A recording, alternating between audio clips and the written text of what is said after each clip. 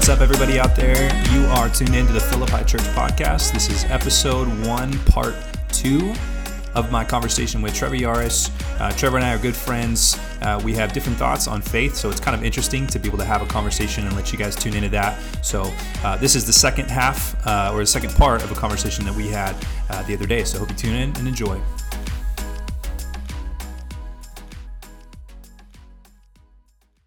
So the point of this particular podcast, I think, is going to be talk about life, so things going on, to talk about issues, things happening, and then also to talk about faith. Mm-hmm. And one of the things I love about talking to you, Trevor, is you're like, you're one of the few people that I talk to that we don't necessarily agree on everything, I think, faith-wise, but we both can talk about it in a way that's really actually interesting without feeling offended or like one of the things, and you can correct me on this, one of the things that drives me crazy is I talk to somebody and they go, well, that's true for you, and what's true for me is true for me, and so we don't even need to talk about it because you just believe whatever you want to believe and I'll believe whatever I want to believe. And what that does is it totally kills any conversation, right? Because then we can't actually talk about, well, what is true and what is right, and and what is good. And what I love about you, Trevor, is that you I think believe that there is truth out there, yeah, right? And that we need to have a robust conversation about it. And here's one of the things I think is killing the church is that Christians are so defensive,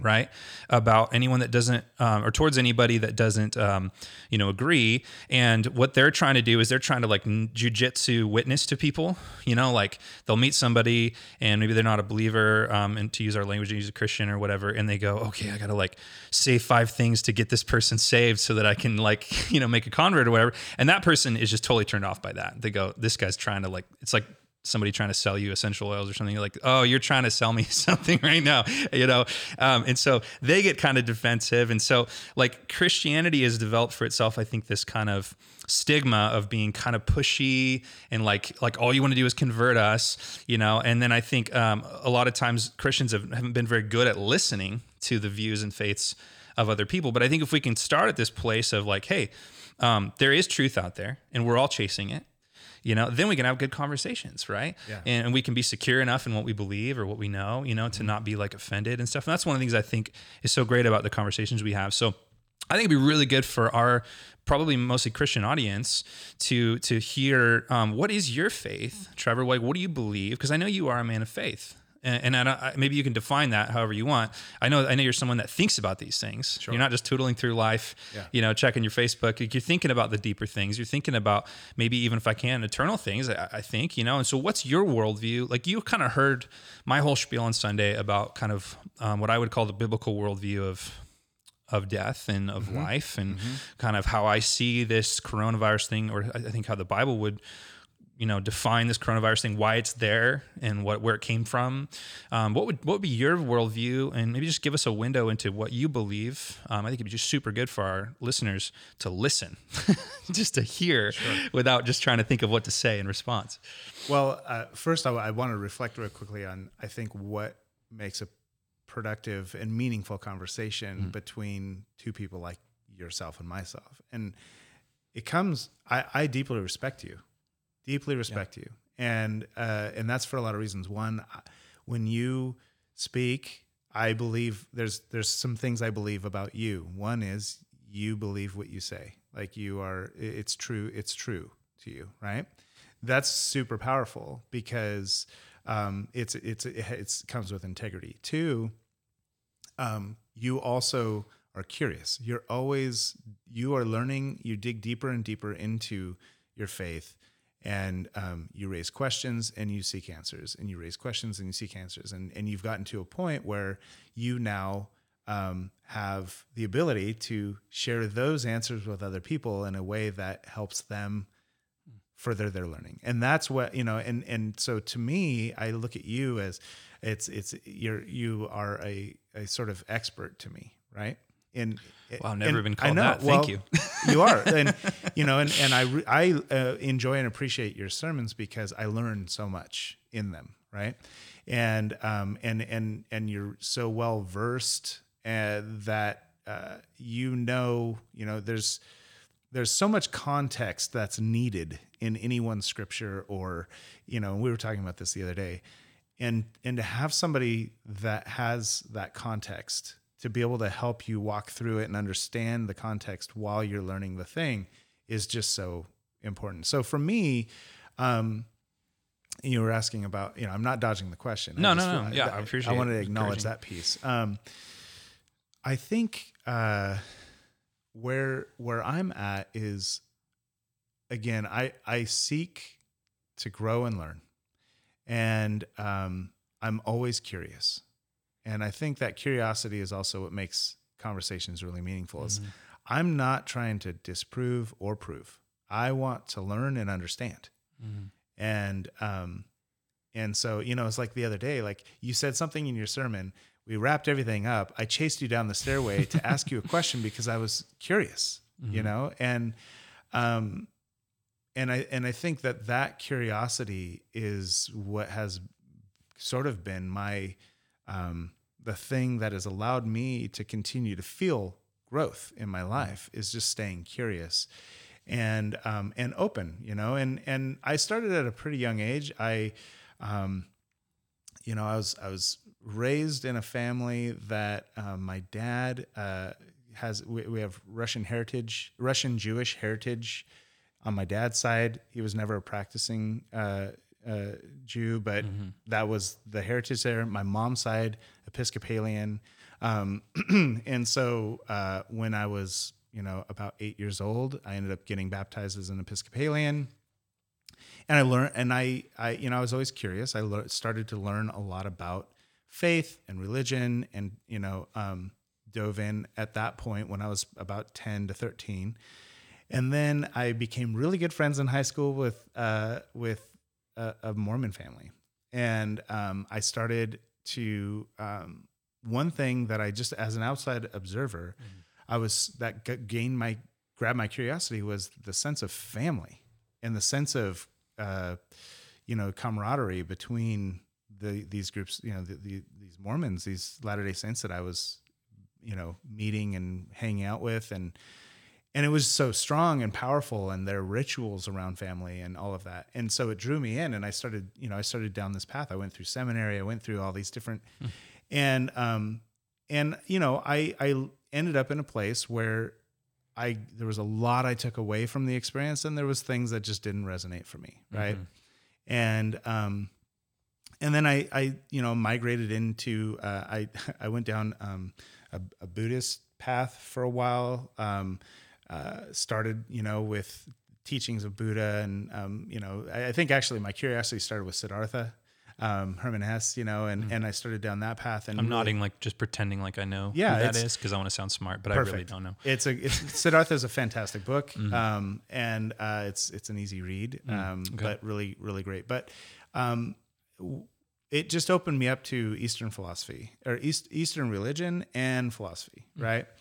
And I think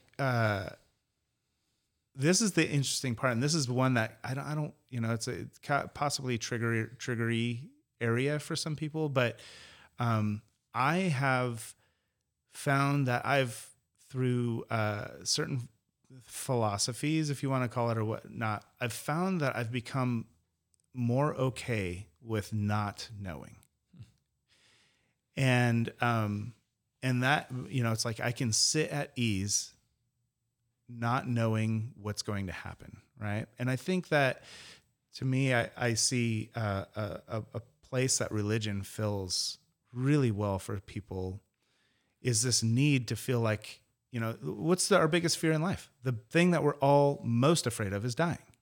And that uncertainty around what happens when I die, right?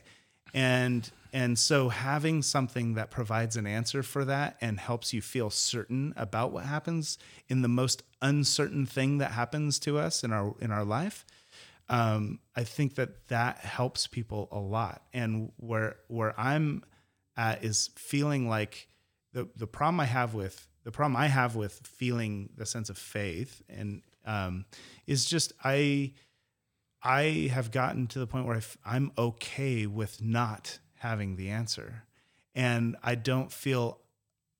And this isn't always. I struggle sometimes. It's I'm sure. I think I'm human, but I don't need to know what happens.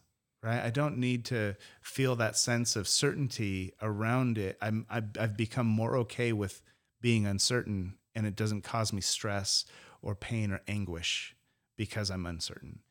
And that's helped me in a lot of ways of being able to, how I look at these, the lens I look through, right? It's not because I need certainty. It's because I seek to understand, and I want to learn and grow. And I don't need to, in order to fulfill this need that I have to be certain so that I can feel okay. Right. Yeah. Well, I think it's a good place to be. I think I've told you this before. Like, I think I would rather, someone be in a place where they go, I'm not going to just choose to believe something because it makes me feel good. Right. Like, I'm going to believe something because I really believe it. Right. Right. And I think, unfortunately, a lot of people do turn to religion, not because they're actually, convinced by evidence or convinced by some kind of a philosophical argument that really makes sense. They're just kind of like, I really want to feel. It's kind of like you and I were talking about earlier. Sometimes people don't really need to be safe. They just want to feel like they're safe. People are shaken right now by the coronavirus, and it was always there, and it was always coming. But before, the only difference was people just didn't know it was coming. Right. So it was just kind of this feeling of security, And I think that's what's intrigued me about. It's not even just intrigue. Like, the thing that draws me towards the conversations with you is it doesn't feel like that those needs are why this is your truth. This is just truth. This is just the matter of fact. Right. And you have a lot of evidence to back that up. And that makes me curious. I want to understand that and learn about the evidence. And I want to learn about where you don't come across to me as someone who needs it. It just is. That's the thing that I think is, I don't want to say, it's not magical. Yeah. It's the thing that brings it to a different reality for me. Right. Well, there's different layers to Christianity. There's kind of a cultural Christianity, which is convenient depending on where you live. Yeah. Like, if you're in Utah, it's convenient to be a Mormon. Right? I mean, there's probably a lot of cultural conveniences to being a Mormon. I mean, they take care of their people, and so there's a convenient Christianity, and then there's a Christianity that you see in China right now. Where people are literally, or the Christianity that you see in the early church when you have Caesar, I'm spacing exactly which one it was right now, but literally burning Christians, like dipping them in wax and burning them, and riding through the garden in chariot, yelling out, "You're the light of the world," mocking. It's like or what we see in the New Testament. You see, Paul the apostle, who was constantly being beat up and imprisoned and chased. It's like, what was driving this guy, and like, what really trips me out is Jesus's brothers. It's like, can you imagine growing up with Jesus and then being willing to die saying that he was God? Yeah. It's like, wow, But so my point in that, though, is that I think that there's different layers, like. And I think when stuff like this comes and hard times come, it really starts to test, like, well, why do I believe this? Was it because there was a cultural convenience to it? I think in many ways right now, our culture is changing where it's almost more, if I can use the word, it's almost more sexy to not be a Christian in our culture, or to be a deconstructed Christian, which is a lot of the language. Yeah, right. like a lot of Christians that are my age right now are going, I don't like these rigid kind of ideas. Sure. I'm going to kind of reopen myself up and deconstruct what I'm thinking. And that's kind of almost popular. Like, if you post that on Instagram, you're going to get tons of likes, especially if you say anything like against the church. It's almost becoming like more popular. So I think they're starting to become, but that's just creating more and more of a divide in our country, I think, between like fundamental Christian culture and maybe more progressive liberal culture, and people kind of picking their side. The problem I have with all that is that none of it has to do with really what's true. It has to do largely with what's popular, and that's what really kills the conversation. Is it's like, I think there's a lot of insecure Christians out there that don't really know if what they believe is true, and so they get really mad at anyone that challenges it. Yeah. Instead of actually listening and going, well, maybe there's a refinement to what I believe here. So I'm curiosity. I don't want to flip this whole interview on its head. No, it can go wherever. I have to ask this question because. I think that when the question is this: when did you move from social Christianity into truth as Yeah. as Yeah. you see. Like this place of solidarity that you, is that the word? I don't know. This place that you Sounds you have right. such a solid foundation, and you speak from total conviction. What was it a moment, or was it a process to migrate from, being in the church because that's what your family did and what you grew up with, to who you are now? Yeah.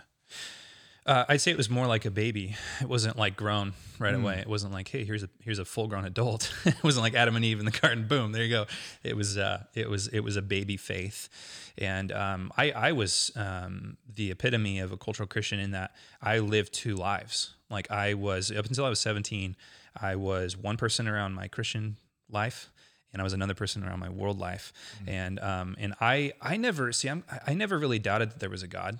To me, it almost seems like nonsense to think that there's not a divine mind behind everything. Sure. And I think most humans actually believe that. I think the idea that stuff came, or that a mind came from stuff, as opposed to stuff coming from a mind, like that just seems like basic And that's math, right? pervasive through most belief systems. Totally. Yeah. So for me, I never questioned, and I was I was raised to know the Bible, and I saw the validity of the Bible, and I saw, even from a young age, I saw the validity of the truth claims of the resurrection and of Christ. And so, but I was just in open rebellion to it. So I actually believed it was true through high school, but I actually really liked the lifestyle that I wanted to live. And so for me, I just lived a double life.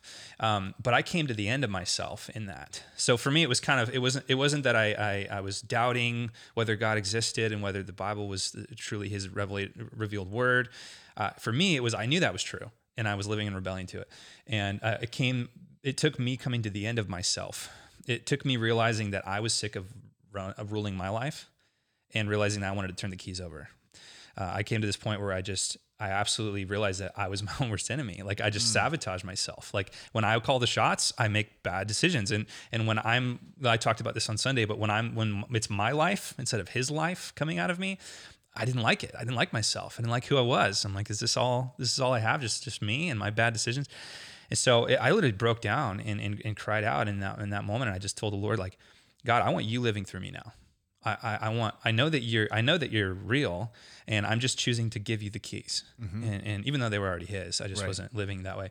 And in that moment, I was, to use Christian language, I was born again. I think that Zoe life I talked about on Sunday, divine life, I think was birthed in me. In the midst of my dying bios, in the midst of my dying physical body and my dying sort of life that I have struggled with constantly, now I have this living life coming, but it's grown and it's grown and it's grown. And I've gone through seasons of doubt. I've gone through seasons of asking questions and researching and all of these kinds of things. And the more I ask questions and the more that I research, the more that I just am convinced that Christ really did raise and really is the King, and but I'm secure in that enough that I think that I can allow people to disagree. And I can understand that there are good arguments on other sides too, and I think one of the things Christians don't do well is they make straw man arguments of what the world is saying, or when I use the world, I mean anyone outside of the church. They make straw man arguments to try to make themselves feel really secure, and then some 18-year-old goes off to Harvard or some secular university, and his parents told him that non-Christians were fire-breathing dragons, that just and then he sees this really winsome intellectual guy that recycles his garbage and seems to have a loving relationship with his wife, and go, oh man, like this guy's not so bad, so yeah, so what in the world does that mean? The Bible's not true and all that kind of stuff. And it's just because we haven't taught I think our kids a good view of the Imago Dei, which is the fact that God created all humans in his image.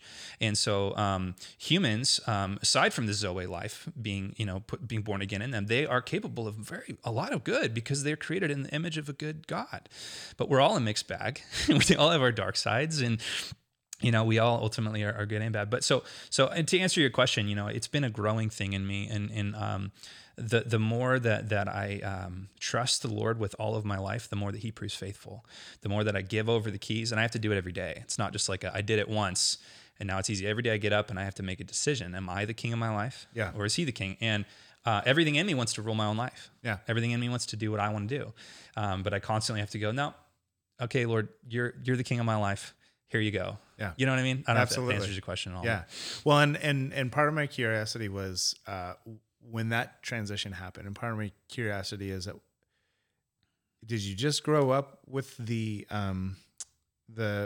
belief and faith that the book, the Bible, was truth, or did that happen for you at some point? Totally. Yeah. Well, I was raised to believe that for sure, but I'm definitely an inquisitive by nature. Right. And like, I don't really just like swallow something because someone said to, so I went through a season, probably when I first got saved, like the first 2 or 3 years of my Christian life, I was just constantly listening and researching what we call apologetics, the defense of the faith. And that would be the defense for how we got the Bible, the resurrection itself. And for me, the evidence of those things. What was that again? It's called? So apologetics. Okay. Apologetics. It's from the Greek word apologia, which is just to make a defense. Yep. And so studying that and understanding, okay, how did we get the Bible? Because if we're people of the book, I mean, we really stack all of our faith on the fact that this book's telling us the truth, and how did we get it, and why can we trust it? And then on top of that, was Jesus really who we believe him to be, or was he just some historical figure that got skewed? I mean, you got to ask all those questions. If you're a self-respecting human being, you got to ask those questions. If you're staking your whole life, and I'll be honest, like for me, it's not super convenient to be a Christian. Right. And I mean, in some ways, I guess there's a component to it that is socially beneficial and things, but Paul, well, in the right circles, in the right other circles, yeah, it's the opposite for you, right? Paul the apostle said, if Christ didn't raise from the dead, we wasted our lives. Wow. Because for me, my life is Christ's, and everything. Now I don't always live like that, but my goal is always to surrender all that I am over to his cause, his mission, his kingdom expansion. And so that means a lot of things that we don't do as Christians. That means a lot of things that we go, hey, we're going to choose not to spend our money in that way. We're going to choose not to make decisions in that way. And that's something that I think I'm more and more assured of every time I do it. So there's an interesting, I guess from a different perspective, I look at it and I think, well, that faith, to me, it's two parts. It's not just what you believe in, but it's how does that shape who you are and how you interact with the world around you. And that Zoe life you speak of, when you're living through that, the person that you are and how you are in society and what you're contributing to the world around you is just so much more caring and loving, accepting, appreciative. It's the things that we love about being people with other people on this planet. And so to me, it's like if you threw that statement out there, like if this didn't happen, or if this isn't true, then our life is wasted. I think that the impacts of believing that and how that has shaped who you are and how you are to other people is not a waste, no matter how you got there. I think it's so important. And that's like another reason. It's like somebody who truly believes and lives through it, if you live through your belief and your faith, there aren't a lot of belief systems and faith systems that are inherently evil. Let's just be real, right? And so when you fully embrace that and it is truth to you and you live through that, how you show up in the world is massively impactful for good, right, and for love and for connection and this is the piece that I think it's tougher to reconcile, which is beyond. Right. The beyond. Right. And that's the piece where, that's where most systems start to diverge is beyond. What happens beyond? And that's for me, I have become comfortable with not having to know that answer. I still am curious and I still want to understand as much as I can. But I don't feel like I have to understand it. Now, that said, there's this feeling of, well, if you don't understand and you don't embrace it, then where that leaves you in that moment, it's almost like I'm a denier because it's put in front of me. I have an awareness of it and I don't embrace it or accept it. And therefore I'm a denier and I'm going to be, there's people that fear for my soul, right? And I wrestle with that.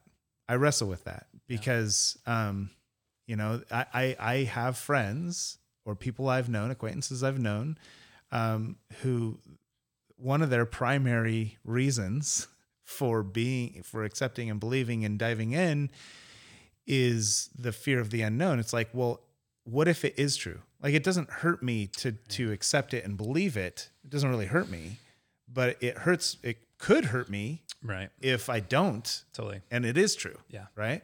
And that's the part where, you know, that's where the wrestle happens. Right. Yeah. So that's why it's like, I'm always curious, like, so there's so many people, and this is not the answer you gave me, which is again, why I enjoy our conversation so much. So many people, it's like a moment and to an outside perspective who hasn't had that experience yet, the idea of just being spoken to, you know, by Holy Spirit, or, you know, in some fashion, it happened in a moment. There was a moment where you felt embraced or whatever it was.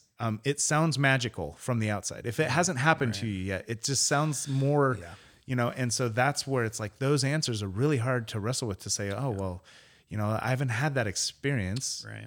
Or maybe I just didn't understand it when it did happen. Yeah. You know, I love that old joke of like, well, I sent a boat, I sent a helicopter, I sent, you know, like, I get that. And that's where I wrestle with that. Right. Like how many attempts have been made, and you're another one. You're somebody else in my life who's here, who is taking an interest, who cares about me totally, and shares your beliefs and your faith.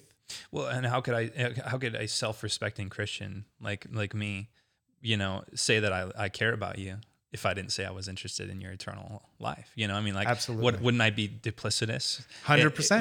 Which is why, you know, liberal Christianity won't survive, because it's duplicitous. It's duplicitous to say that we think, you know, everyone gets to go to heaven, and even the Bible doesn't say that. Right. And we love you, and we're not going to call you. Oh, that's silly. But I was going to say, you know, in terms of, I just keep thinking of having a baby. I think the Christian faith is like, when did you become a father? The second that you held you have a daughter and a son, right? Yep. No, I have two sons. Two sons. Yeah. The second you held your first son, you were a father. Yes. But you grew into that, right? You grew into that, and I think for Christians, oh yeah, I wasn't a great father right out of it. Right, exactly. I mean, like, for me, my faith was born in an instant, but it's been developing, and I think it will develop even into eternity. Here's the bone I pick sometimes with the approach of Christians that, hey, dude, you're going to hell. Like, you don't want to go to hell, right? Pray the prayer, because wouldn't you rather be right? You know, yeah. It's that's a dilemma. That's the real problem I have with that, is that it's basically saying that the best part of Christianity is that you don't have to go to hell. And I'm like, that's just not true. I think that's certainly a bonus, and we can, you know, it's get into right. fear-based belief. Right, exactly. Whereas your sermon on Sunday, and again, I want to say this to anybody listening, if you have, it's on YouTube. Yeah, and it's on our podcast, Facebook. Too, Did you put it? It's on. Mm-hmm. Okay. The Zoe life approach is one that just, I think, resonates so much because it's not fear-based. Right. It says the same. It's the same construct, but it's not fear-based. It's the opposite. Right. And I think that's the same thing with like Old Testament, New Testament. Right. There's this fear-based version of Christianity that existed, and then this love-based version of Christianity that existed post Christ, right? And that, or on the after. No, I know what you're saying. Yeah, and so that though is, I think we deal with this in society, which is we're all built differently, and you know, and rationalization, intelligence, these things can fight against you when it comes to giving yourself over to something that doesn't fit the criteria of logic and ration, right? While on the other side, it's really easy for us as humans to become very fear-based creatures. And that's, you know, and that's where I think there's a lot of people who make choices like belief systems and things like that based on from a fear perspective of, I don't want to be wrong in this if I am wrong, but it's not from a place of absolute truth. Right. And again, people like yourself you're the middle ground. And that's where I think the strength really is it's not fear-based. It's this other thing, and you believe it through and through. And I don't think anyone can do anything but I think appreciate and respect that and want to understand it at a deeper level. And I think that's the future of Christianity is based on those foundations and platforms, which I think is the history of Christianity. I think that it gets lost in the middle sometimes by those people who come into it fear-based becoming the people that preach it.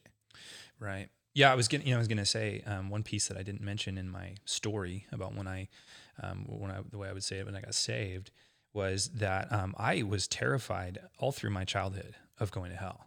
And I remember laying in bed late at night.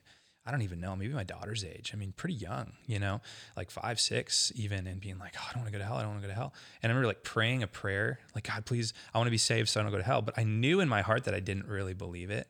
I knew in my heart that I wasn't really giving myself over to him. I just didn't want to go to hell. And it never stuck. It never took. And I know I never believed that any of those prayers were really actually me getting saved. I actually think those were just fear, things welling up. But the difference between those things and what happened when I was 17 years old was that in the moment that God got a hold of my heart when I was 17, it wasn't about, I don't want to go to hell. It was, I want you, Lord. You are the most valuable thing in the universe. And I realized that it wasn't Christianity that I was drawn to. In fact, Christianity is kind of hokey sometimes, and it's it's got all kinds of problems in terms of the people because we're all broken. But I saw Jesus and I saw his goodness and I saw his love, and I thought, you are the one I want. And that was in that moment, it wasn't just saying no to hell, it was saying yes to him. And he was the reward. And I think this is really the gospel that Jesus came preaching. He said, I am the life. He wasn't saying I am the way to escape hell. Although he did say that. He said, I'm the door, but he said that I am the life. And that life isn't just reserved for eternity. And a Christian message that just is all about escapism and future hope, future joy. It doesn't, there's no life now, but the reality is that there's a life now for the Christian because God's life can live through you now, And I just wanted to speak to that thing you said too about the Old Testament and the New Testament, because I think people get confused about that sometimes, including myself. Man, why was God a big jerk in the Old Testament? And then why is all of a sudden he all nice in the New Testament, which isn't really true if you read Revelation and stuff.